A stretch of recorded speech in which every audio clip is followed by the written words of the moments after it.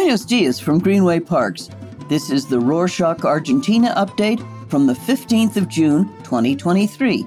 A quick summary of what's going down in Argentina. Leave your short skirts and sundresses at home. Although later than usual, the cold has hit Argentina and the National Meteorological Service issued a yellow alert for extreme low temperatures in the city of Buenos Aires and 16 provinces. The coldest city this week was Villa Reynolds in the province of San Luis, reaching minus 11 degrees Celsius, or 12 degrees Fahrenheit. We should expect a few chilly days in the upcoming weeks in most of the country, so grab a sweater and hot beverage to stay cozy inside. Speaking of cold, Argentina's 7 bases in Antarctica have joined the National Health Surveillance System, a joint initiative between the Ministries of Health and Defense to improve the capacity for early detection and effective and timely response to public health risks. In other words, to improve access to medicines, equipment, and assistance in the 5 different Antarctic bases.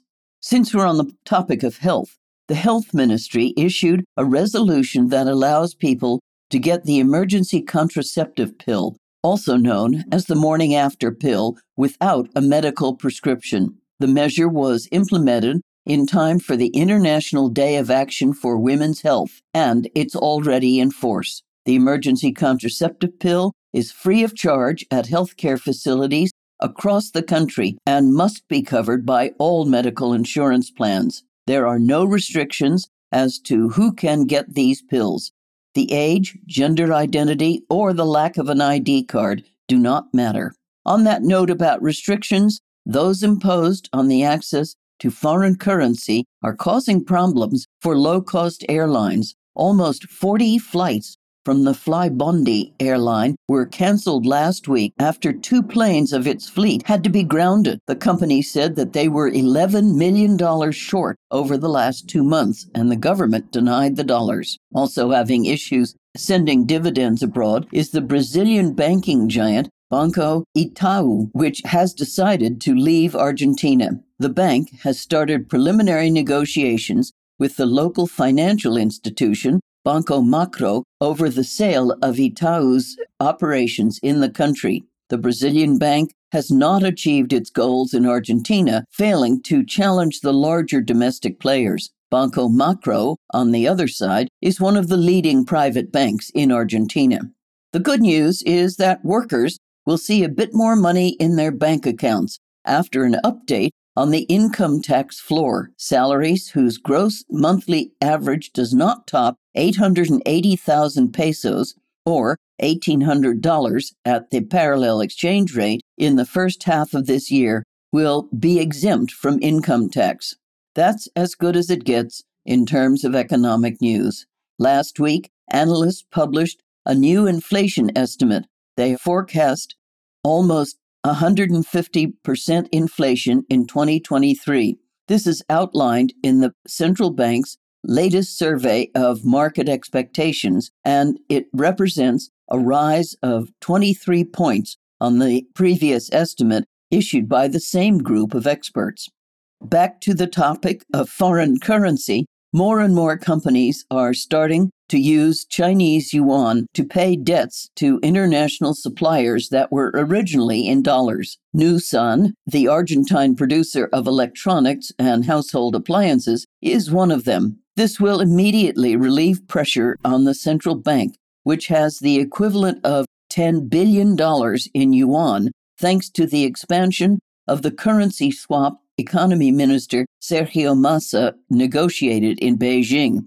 Speaking of debt, the province of Córdoba will have to meet a debt payment after a court blocked the government's latest capital controls. The provincial government will make a $120 million principal payment to bondholders, although it has principal debt payments of more than $250 million. The government had announced earlier in June that provinces would not be allowed to access more than 40% of the dollars they need to pay maturing debt on the official market.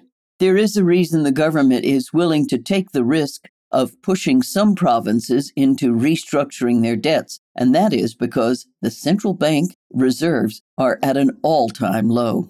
The Neuquén province had a better week than Córdoba. On Friday the 9th, Economy Minister announced that the American multinational energy corporation Chevron confirmed it will invest some $500 million to develop the El Trapial field in the Vaca Muerta deposit. In exchange, Chevron received guarantees from the government that the company will be able to sell abroad 1/5 of its hydrocarbons production at 0% export tax.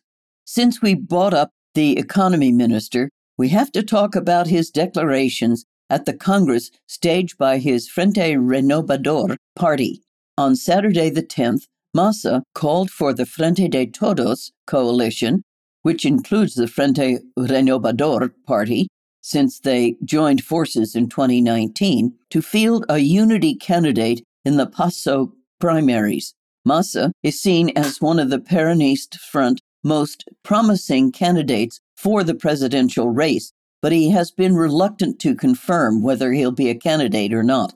On Saturday the 10th, however, he said that if key coalition leaders did opt for the PASO, his political space would sign up and compete.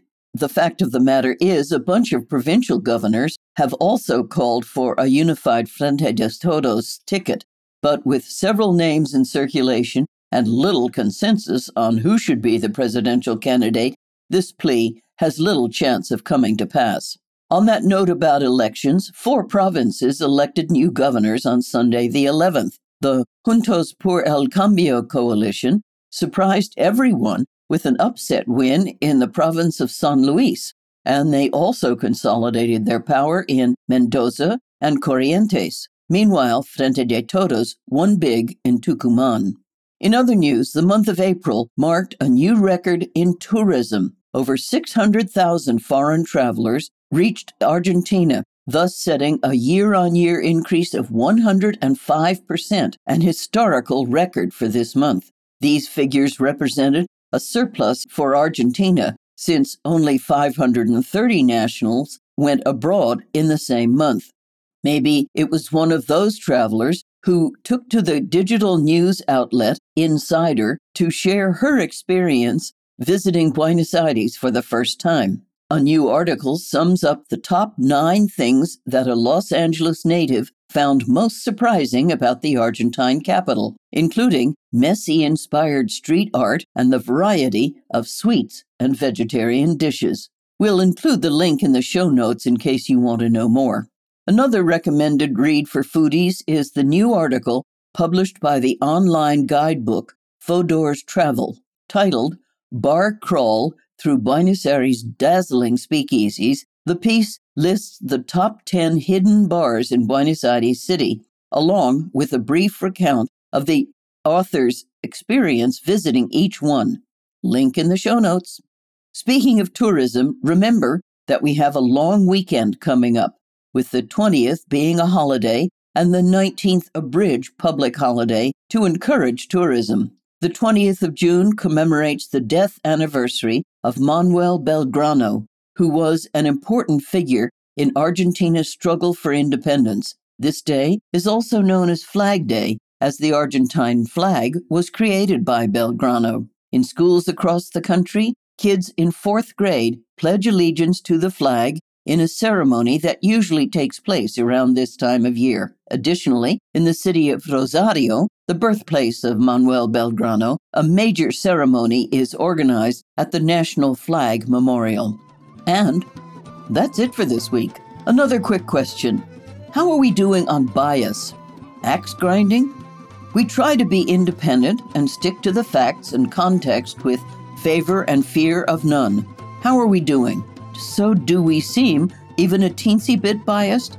Tell us at argentina@rorschach.com. Nos vemos la próxima semana.